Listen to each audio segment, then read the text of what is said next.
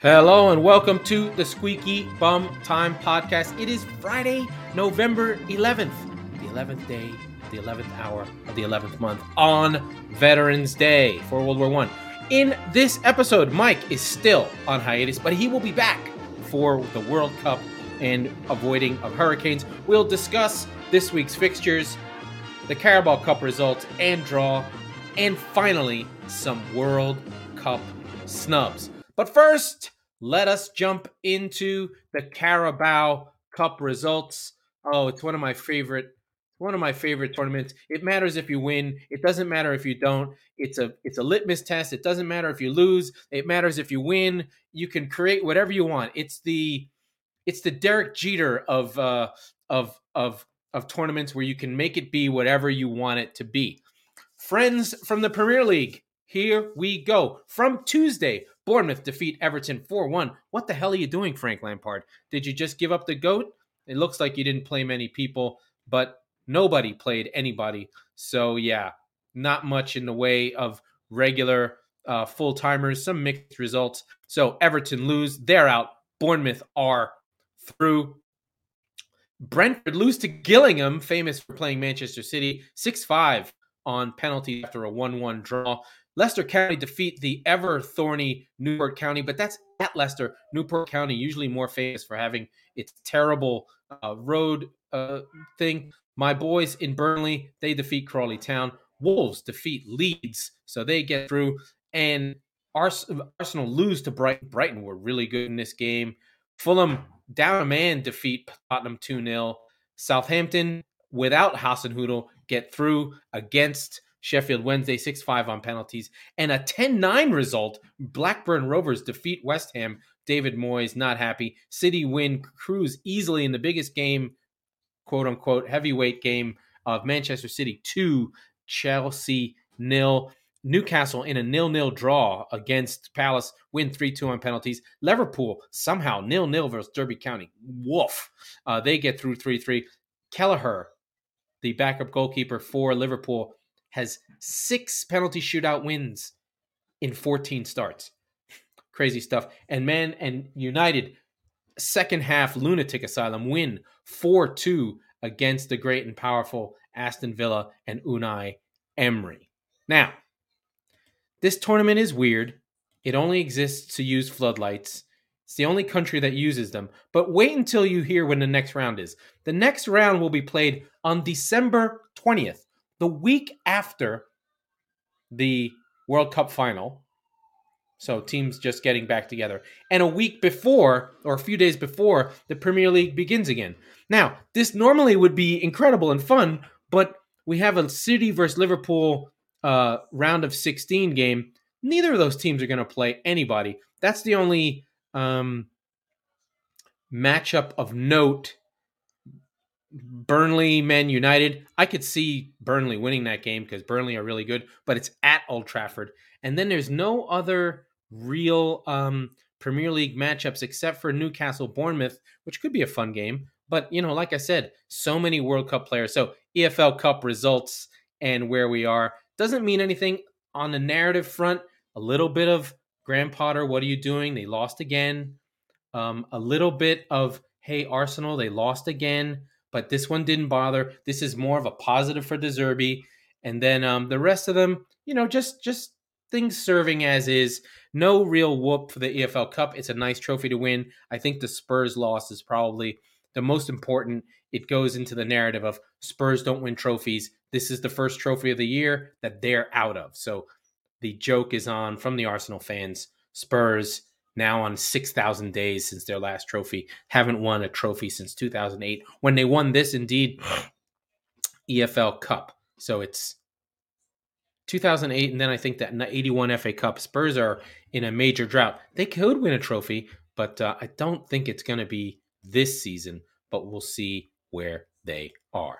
Wow. That is the Carabao EFL Cup, only country that does it. Very strange thing to have. Remember, the 20th is when it resumes. No one's going to care about that. Let's see where we are with the Premier League. So what we have games tomorrow. I'm going to go through I'll go through the schedule. No, I won't go through the schedule. You can figure it out. I'll just try and find a big game for the week. It's really just a couple of narrative games here.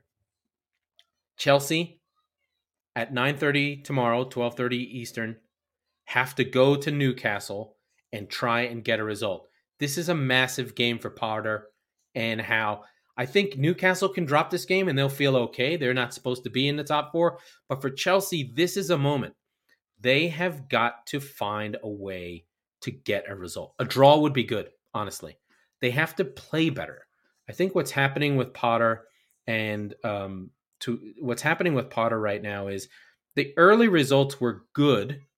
He had more players, but it seemed Kepa had gotten hot, and that was the big change he made. And Kepa was keeping them in games. The Champions League went well, so they got through their group no problem after some of the Tuchel stuff was sputtering. But now the injuries are really becoming a problem for Chelsea, especially because of the way the team was designed. The team was designed with the wing backs to be the creative fulcrum, the way that Liverpool are, where the fullbacks are play high, cross balls in the box, and pick up runners. I think Raheem Sterling was specifically brought in to be a wide player who would make runs into the box and have Chilwell or Reece James get balls onto his feet.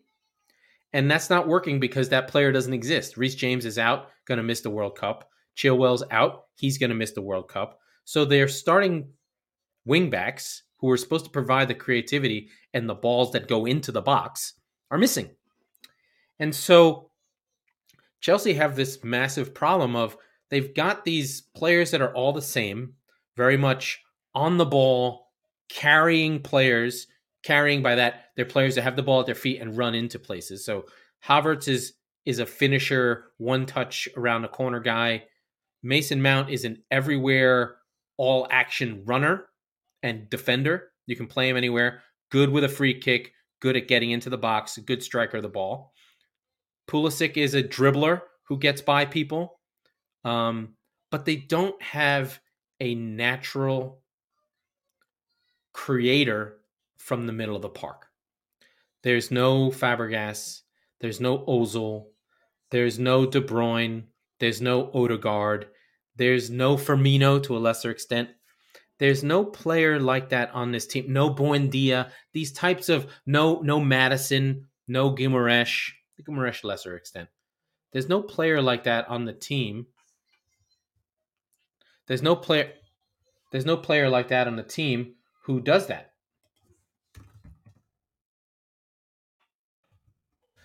And they need that player in order to unleash some of their strikers. And that's what's missing from the team. They cannot create anything. Once you block up their attacking third, there just isn't a player to unlock and get the ball onto people. Now, this City game, they didn't play bad. I mean, they lost to City in the Carabao Cup. They had chances. Pulisic mixed two, etc., etc. But Newcastle come into this on a high. This will be the game I'm following most. The St. James's Park will be rocking. We'll see if Almiron has another goal in him. He's on 7 straight.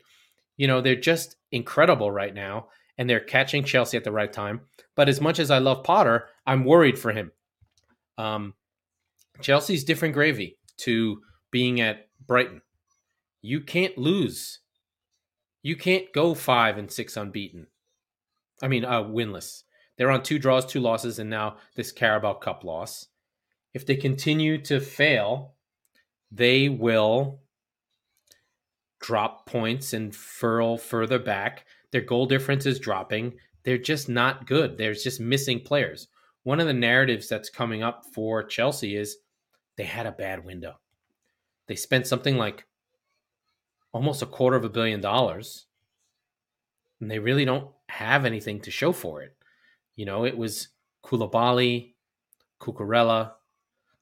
They let Werner go, Aubameyang. You know, there's not much. Raheem Sterling. There's not much on the pitch to show for what they spent. And that money was spent with one coach in mind, and now they have a different coach. So it's all disjointed, and they had a bad window. And Bowley got taken to the cleaners. And I said this, and I will say it again. Anyone who thought that Raheem Sterling was going to score 15 to 20 goals is out of their mind. He was not a goal scorer. He's not a goal scorer. He is a good runner. He is a good space getter. He is a good player to get on the end of things. But if no one's putting him on the end of the things, he's not going to create goals for himself. And he doesn't create things for other players. He's a luxury player, and he was a player that was made to look good by City. There's a reason City let him go. he's not that good. He's not getting on the end of things, and he's definitely not the one worth the money they spent on him. Other games, City at home versus Brentford. I have much less to worry about here. Holland should be fine. I can't imagine City, after they played a game where they were down a man, will, feel like somebody is on a hiding. City at home, not a problem. Also, Liverpool at home to Southampton. New manager bounce. Don't know what that'll happen. The win probability here is 70% for Liverpool. Not so concerned about that. Just again, that new manager bounce. We have a new friend in the Premier League. Ralph Hasenhüttl has been fired. And the coach of Luton Town has taken over for Southampton. This might be his first game. Let me track down his name. Just make sure. His name is Nathan Jones. He comes from Luton Town.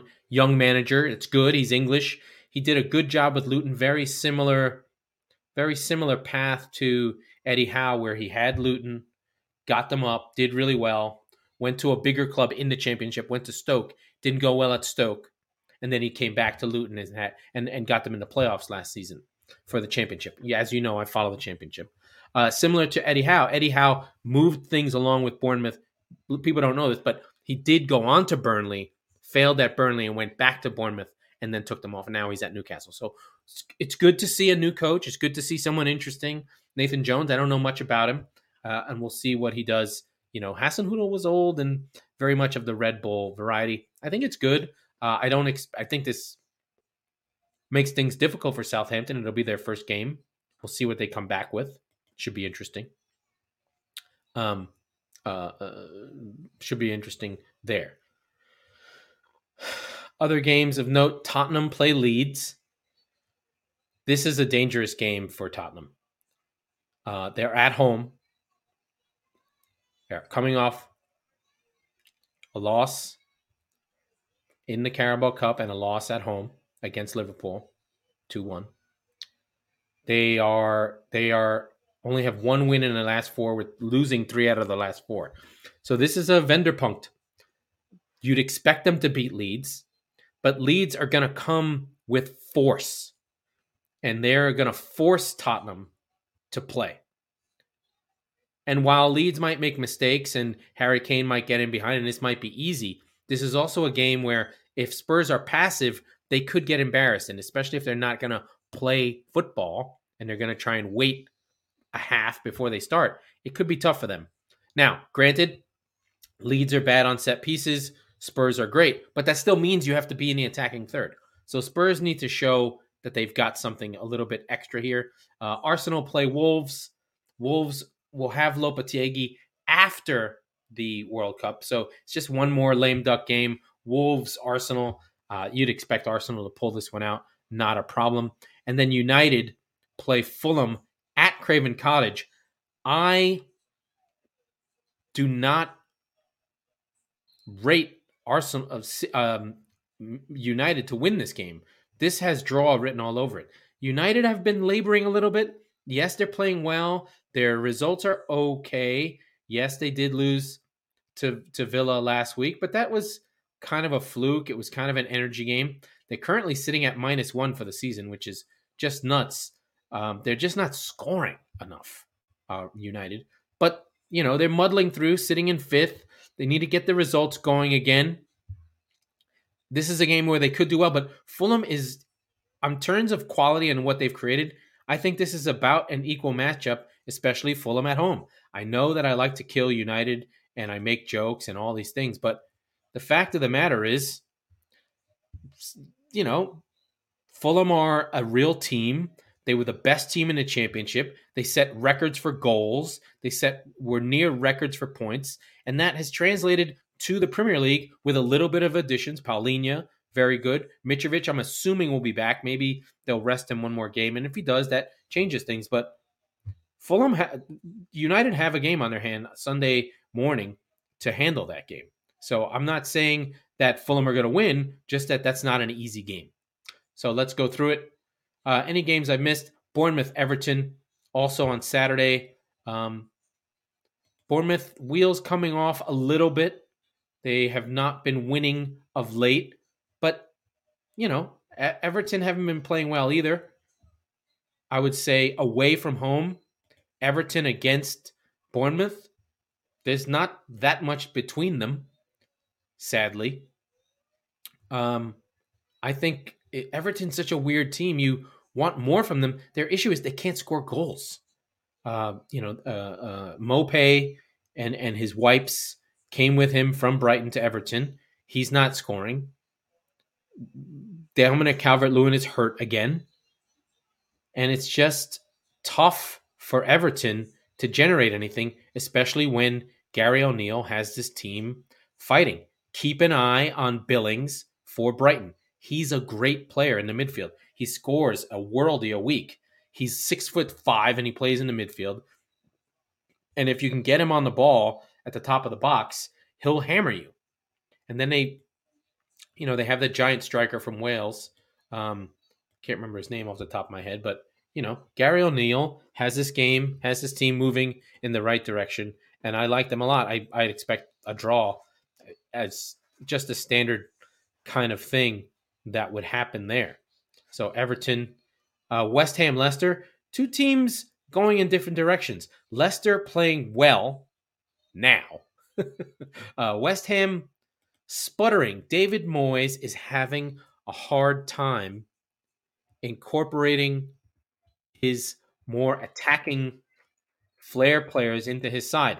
He had, Moyes did great with the counterattacking of Bowen and Antonio with Fornals, but now he can't seem to incorporate Paqueta and some Scamacca. He doesn't have a way to play when teams are like, you guys want to hit us on the break? We'll just wait. Now, Leicester are a front foot team. This is a perfect game for West Ham to play. They can beat Leicester City if Leicester City are going to come onto them. They'll just play on the break and they can go back to their normal ways. But West Ham are a little bit funky. This is a 14 versus 15. They're all on 14. The whole league is within like 2 points of each other. That's pretty crazy. So no one's cut adrift, which is good. Like I said, everyone is always 2 games away, 2 wins in a row from being back in the saddle. So we'll see what happens there. But I'm going to keep an eye on that game. I think it's a good one. Forest hosts Crystal Palace. Crystal Palace are just so much better than the rest of these kind of teams. I love them. Forest had a heartbreaking draw when they had the game won. Brentford had a heartbreaking draw when they had the game won. And Forest need points. They're the only team sitting on the bottom. Listen, Palace aren't perfect. They can be gotten at. But we'll see what happens here. Palace with Zaha and Elise and Eze still firing on all cylinders. And I think Steve Cooper? Is that the Nottingham Forest manager? I forget every other day. They all these generic white guy names. They're all the same. Yes, Steve Cooper. He still doesn't know what his best 11 is. There are a few players that seem to show up in every game.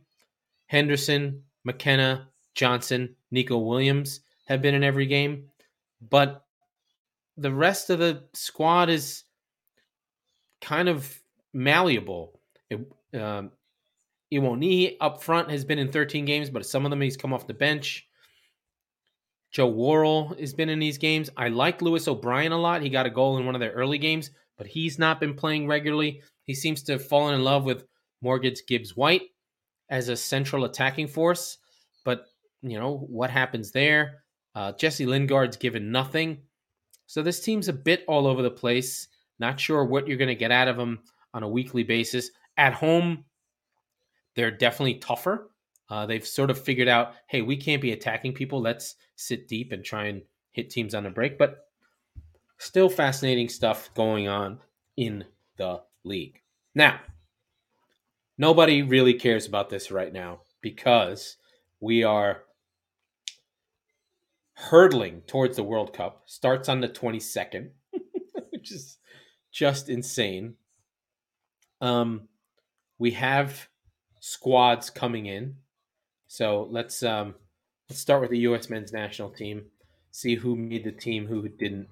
The big one for the U.S. men's national team is that big key ones that I liked that I noted was Tim Ream making the team from Fulham. Big move for him. He'd been playing well. He's been doing things and doing a good job being part of the squad. So that's good. Zach Steffen does not make the team. He had been middling at City and now even worse at Middlesbrough on his loan. So that's not worked. And then the other one that people wanted a lot of was Ricardo Pepe and Prefork. They both don't make the team. There's a lot of strikers. Uh, Sargent makes the team. The one I don't like that makes the team is Jordan Morris. I just don't understand it. If it was up to me, I would not put anyone who had no ambition to go to Europe on the team because that shows me you don't care. So Jordan Morris and his middle class upbringing, wanting to stay with his dog in Seattle, makes the team. I think that's wrong. I don't think he should make it. So that one worries me. But there's still a lot to be happy about. We're in the World Cup. This will be Pulisic's first World Cup. I think, yeah, he missed the last one. And this is his chance. He has not been good at Chelsea, but he's fringe. He misses a lot here. I think we'll see Matt Turner in goal. Dest will probably play. We've got some MLS guys: Shaq Moore, Aaron Long. Anthony Robinson is partnering with Tim Ream. I'd expect them to be in the side. That would be really good. DeAndre Yedlin, the only player with World Cup experience on the side, is still playing for Inter Miami, and he makes the team. I don't understand some of these things, but hey, that's not that's not for me to understand. I love the Leeds connection with Aronson and Tyler Adams. What can they do? They have to be better than Wales and Iran. Can they be better than Wales and Iran? That's the question. Iran is an unknown. It's in Qatar. I don't know if that makes a difference for the Middle Eastern teams. And then Wales is a team that is just much better than their collective. The United States is still is the second youngest team in the World Cup, average age of 25. Still, that's an incredibly youthful team. So we'll see what happens. I'm not optimistic about this team. I don't like Greg Berhalter. I haven't seen many great performances, but that could be because of injury. That could be because of this game or that game or competition or what have you. I mean, they're in a group with England and Wales. Those are the two teams they have to compete against. I follow along England just because of the Premier League, and I'd say, England's big misses are on Ivan Toney not making it. These 26-man rosters are huge. So it's really just players on the fringe. The big ones who made it, James Maddison is able to make the team just on form. Harry Maguire makes the team, which still boggles the mind when Dan Burn doesn't. Now, Southgate has been very much a loyalty guy, so anyone who was with him in the Euros is going to be there. Basically, no one who was with him in the Euros has been dropped, not one. So it's really just adding maybe some guys on the edge. Connor Cody's there. But my starting lineup for the English team would be Kane, Foden, Sterling. The midfield of Rice and Bellingham. He likes to play three at the back. So the wing backs would likely be Trent on one side, Shaw on the other. So that's a good pairing. And then the back three would be Stones, Maguire, Walker. That's how he's played. That's how he should play. But think about that. Or maybe Trippier instead of TAA. So Shaw and Trippier might be the combination. Southgate is the most. He plays 5 defenders. 5 defenders when he has Grealish and all these attackers in hand. I just don't understand it. I mean, Declan Rice is a defender by nature. He plays a midfield 2. I mean, that's a lot to ask of Bellingham. Bellingham is going to have to become the greatest player England has ever seen. I hope that he has that in him, because if he joins in the attack, that'll completely change the way England play, because he's different from Phillips. Phillips, who's been out all season since he moved from Leeds to United. Phillips is a passer. He would rake the ball wide and play long balls. That's how they would attack. They'd get into the final third through Phillips hoofing a ball, because Declan Rice is not a passer. He's a defender. He's a carrier. He's a worker. I'm just glad to see the backside of Henderson. If I never see Jordan Henderson again, it'd be too soon. I think he's cooked.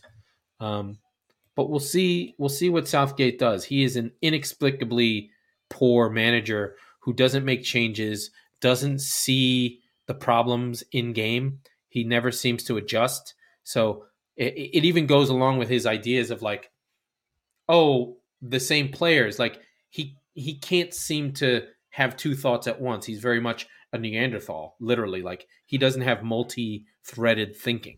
He has to go at, these are the guys, this is how we play. Now, could that be because of international football and you don't have work to do? So you just like, I don't want to give these guys anything extra. We just do what we do. That might be effective.